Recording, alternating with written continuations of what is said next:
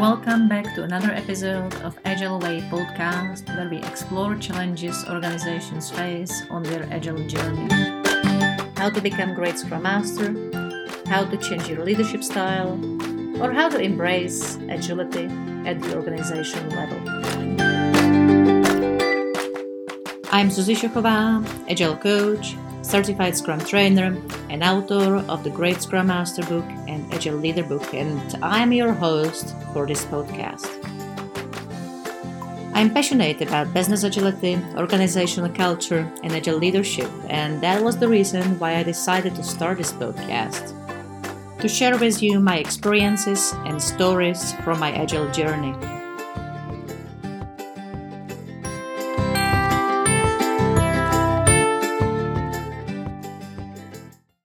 Hello everybody, it's my pleasure to welcome here Mike Wutiger. He has an interesting background. He spent quite a few years in the military and now he's in that agile space. So I was thinking we may talk about how it compares. What did you learn in military which is actually applicable in an agile space, and how was your agile journey? Yeah, sure. First, thank you for being here. It's always a pleasure to learn and talk to other agilists. So my time in the military, I did 14 years in the Army, U.S. Army. So got to see a lot of things with waterfall and understanding some things how agile works, right, and seeing that space. So I got a chance to lead in those spaces, being a person not necessarily called a Scrum Master or product owner, but operating in those capacities, right? Having a couple guys that work for me, but I'm not necessarily in charge of them, right? Just like a Scrum Master, sometimes you're in that role where it's your job to lead them, but they don't report to you. So just having that experience, for a few years and learning how to lead without being in charge and things like that. So that's a little bit of my background. So that sounds like a servant leadership in practice. What was the most difficult when you start applying this type of work? Yeah, great question. Is actually leading without being in charge, right? Learning how to be a servant leader to serve a bigger purpose than just my agenda. Learning how to lead the people to accomplish the mission, even though I wasn't the guy that necessarily gave the directions for the mission, right? And sometimes their boss would have a different agenda for them, because we have sometimes in those roles, we have a military boss and then we have a mission boss. So whichever one they thought took priority is where they would, focus their efforts. And some people are more focused on the Army side of things versus the mission side of things. So having a rail people in and say, hey, look, every aspect of your job is important. Let's get the mission taken care of, and you can do those other things at the same time. So that was probably the most difficult part, to be honest. Yeah. Now, when did you learn about this agile? Like, what was your first experience? Yeah. So I heard about it back when it was Lean Six Sigma, things like that. So some years ago. Back when, that was first coming, and then, you hear a little, Agile as well, and Scrum. I'm like, oh, okay, what is that? So it's probably, 10, 15 years ago, I've heard about it. And then being able to actually work in those spaces, get a little bit of training, from some guys that I knew that were in it. And then officially get training, of course, years later, because the military, it's not a priority for them to go outside of their own training piece. But yeah, so heard about it well within and even tried to do a little bit of things in the teams that I could control. Not necessarily having the top cover to say, yes, this is what we need to do. Let's go this route, because it was so new and different for the military. So so some years. So how do you think your experience with the military and the way they work and the way you operated there could help the organizations on their agile journey?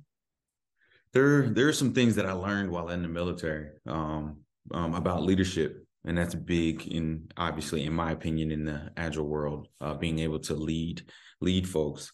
So it was like 7 different things that I really focused on, right? So the first one was competence, being very, very have some knowledge about what we're doing.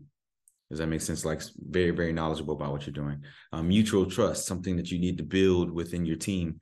And obviously when you're on a scrum team or something like that, you really got to have that mutual trust so people can trust your relationships, trust your, you know, what you're saying, that you have the best interest at heart. Shared understanding, being able to focus on the mission, understanding what each person's role is on that team. Having the commander's intent, which is like the goal of all things, right? So the military gave us that. And then the mission orders, the steps that we're going to actually use to carry out, you know, to map out how we're going to do it, pulling the story. Is this the order we're going to go in? And this is how we're going to do it, going that route. And then, discipline initiative, right? So that right there to me is when we're in these spaces, we have to be take enough initiative and be disciplined enough to come and say, hey, there's a problem here, right? And not being afraid to step up and say things when they're wrong, or, you know, follow the rules that we set up as a team, right? Being very disciplined in those things. And the last one is, you know, risk acceptance. Being able to say, hey, if we're not going to be able to do this, we need to come up and say, hey, if you want us to move this priority to this is what's going to fall off, right? So those things like that are really, really what helped me understand in this space how to move about. Yeah.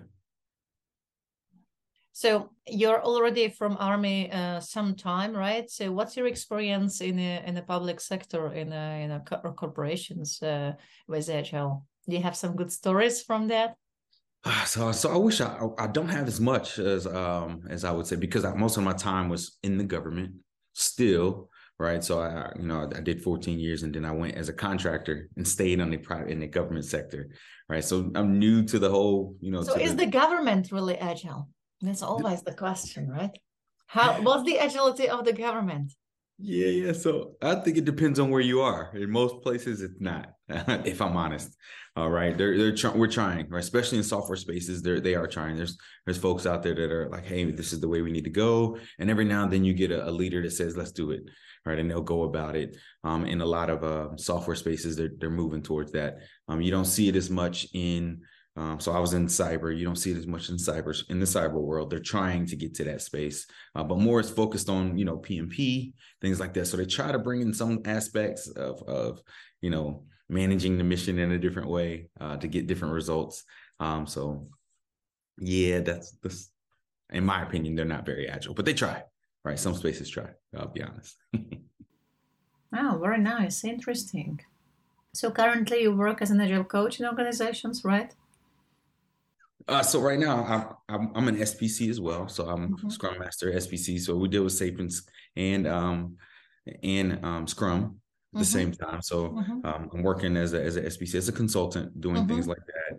But we're always open to any opportunity that we can, right? So looking to be able to help people, however, and move the mission forward. I love working with teams. I'm a people person, so I love dealing with the interactions of each other and learning the nuances of people's thinking and why they love certain things and what makes them tick. So that's really, really cool to me. So I love that part. So far, what is the most successful story you can share with us? So honestly, I could say this current one, right? The transformation of moving a very, very waterfall a group, and afraid and not really open in communication.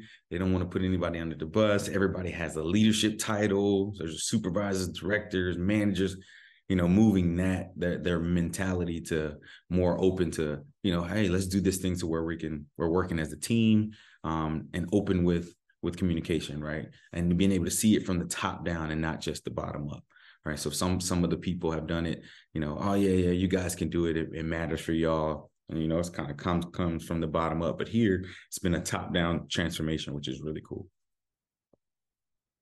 So what's your biggest obstacle in there? Thinking, right? Changing thinking. And I heard somebody say that you can't change a person, but you can get them to life-changing events.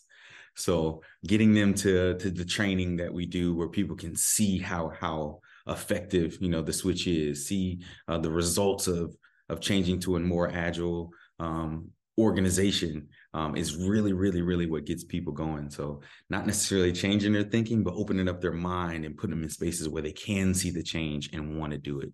Right. So that's been the biggest obstacle, in my opinion. And if you look into the future, like, I don't Mhm. know, 5 years from now, where do you see this organization? What will be the shift? What will be the difference? Yeah. So I think this is the groundwork for it right now, right? I think the next 6 months are going to make a huge difference in their ability to be able to transform. So I can see them, growing new leaders and bringing in people, allowing folks to come in.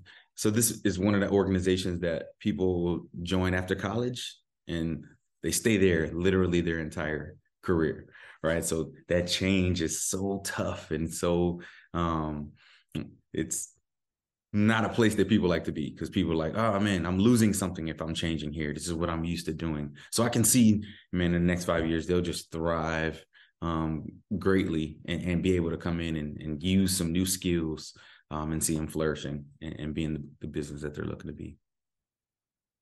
Nice, nice. So, how big is that organization?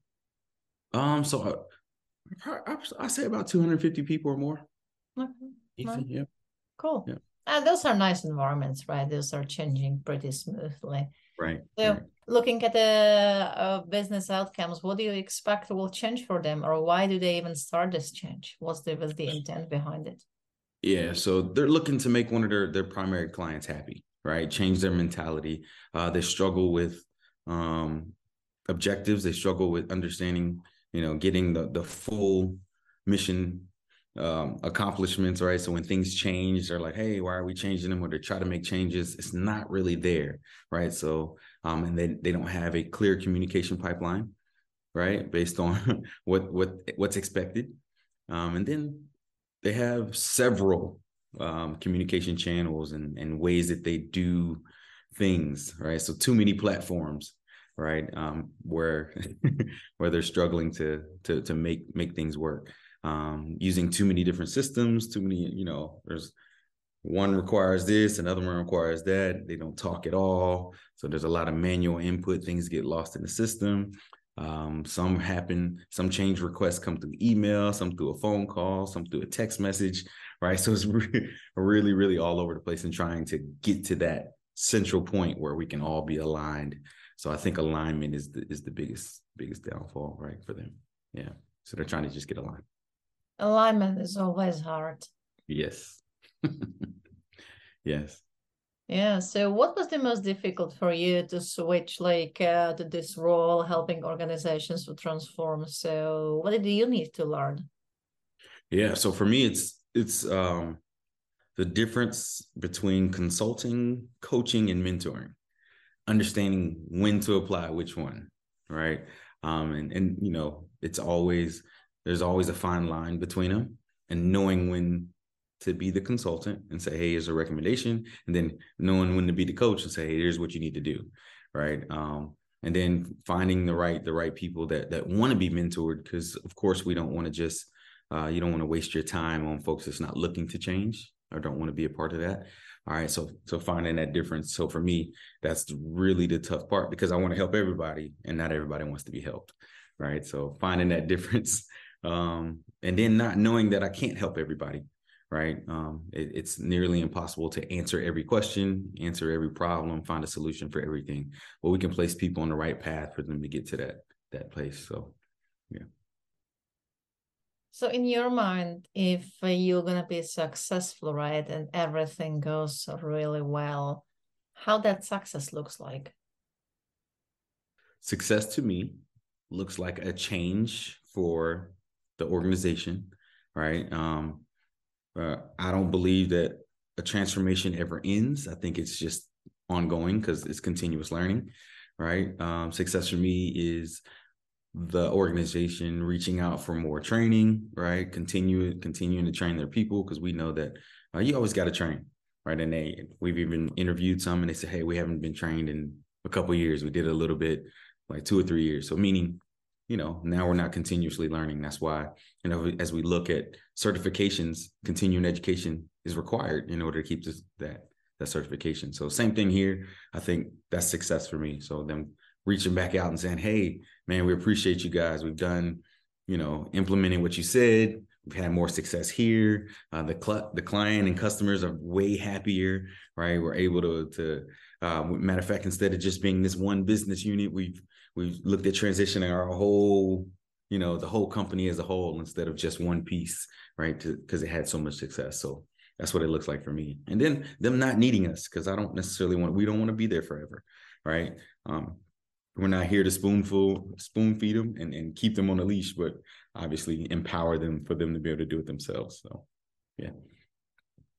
Now, what motivates you going there every, I don't know, day or week or whatever is your cadence and teaching those people all over again and again and fighting with that resistance, right, etc.? What motivates you? What keeps you going? So really it's about helping people, to be honest, right? I'm that guy. I love to help people. I love to see success in others. And then and my view of people is not the same, right? So when people are negative or say that they can't do it, I don't view that as a bad thing. I view that as them saying, I want to, but here's my barriers that I can't get past.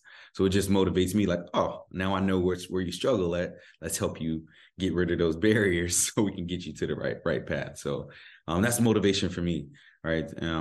In honesty. So just loving the fact that somebody can communicate some difficult things, because I believe I do tough things. I love to do tough things, right? And to get past people's, own mindsets is huge. And being able to change that, help them change their mindset, right? See the value in creating something different and better, right? Just because, it's successful in the past doesn't mean it was bad, but it might be, we got to change for the future. We don't want to be irrelevant because we're still doing it the way we did it 40 years ago. So let's now look into the future. What do you think Agile would look like 10 years from now? Wow. It's a great question. And I don't even know if I've even thought about it that far out, right? So what would Agile look like 10 years from now? I think it would be, so I think it's kind of there now, but not focused just on software, right? Being able to get it to everybody. And when we know it can, right? There's Agile for non-software teams, right? So be able to get that to a level of where everybody can just grasp it and then go, be able to, not necessarily off the shelf, because it's not an off the shelf type thing anyway, but be able to apply it in every situation and not just focused on software. I know software was the beginning, but being able to do that for everything. Yeah, that's what I would say. All right. If you have 3 things you want people to remember, what those 3 would be? Okay. So the first one I would say is leading without being in charge, right? This is my favorite thing because of my time in the military. At some points I was the guy in charge, and other points I was the guy not in charge, right? Understanding how to motivate people and understanding that a title is not necessarily, it doesn't make you a leader. What makes you a leader is your influence, right? And then the intent behind your influence. So if you had the right influence, the right intent, right, and you're able to influence others, you're able to do anything, right? And in those situations, when you're leading without being in charge, I like to think of it, matter of fact, it was the quote of the day for me. Egg in boiling water gets hard, but a potato in boiling water gets soft, right? So, you need to dictate your environment. Don't let your environment dictate you. And when you're leading without being in charge, I'm not allowing my me not having a title to dictate whether or not I lead the people that I have influence over. Right. So stay there in those moments, right? Push through it, and then just use that motivation to get you to accomplish the mission is the first one. The next one I would say is communication. Everything is about communication, right? You show me a team that communicates well and often, and I'll show you a high performing team, right? I'll show you a team that's doing things, and that's in every area of life, right? Not just here. I'm a big proponent that these principles that we learn, we can apply them in every relationship that we come across, right? Whether it's business or home or personal or whatever that is, right? So being able to communicate effectively and clearly is huge. Take the emotions out of it and hear the heart of the person. And we do that by relationship, right? And understanding that we're all here for a purpose and that our ultimate goal is not to offend or hurt anybody, but to accomplish the mission. So that's number 2. And then the last one is discipline. You can't do anything without discipline, right? Be very disciplined. To me, discipline is giving yourself an order and carrying it out. And every day that we choose not to be disciplined in this field is a day that we're choosing to be further away from our end goal, right? So stay disciplined to your craft, to understanding what you're doing. As a person, stay disciplined to communicating, stay disciplined to accomplishing the mission, to applying the values, whether it's Scrum, SAFe, whatever it is, or whatever principle that your framework that you're utilizing, stay disciplined to that. Not necessarily saying follow it to the T, but do what works for your team and what your team is saying do, right? Having the meetings, even if the Scrum Master isn't there, right? Communicating the impediments right away, early and often, right? Getting that feedback, all of those things, you got to stay disciplined when it comes to this. So those are the things that I would leave with people. Those are my top 3, the things that I get excited about. Well, thank you very much. It was my pleasure to have you here. Thank you too. It was awesome. Thanks for listening to this episode of the Agile Way podcast, hosted by Zuzi Shachová, author of the Great Scrum Master book and Agile Leader book. If you love listening to this podcast, please leave us a review. If there is any topic you are particularly interested in and would like to hear another episode on it, let me know. For more information about me and my Agile classes, visit our website sochova.com, sochova.com. Thank you for listening.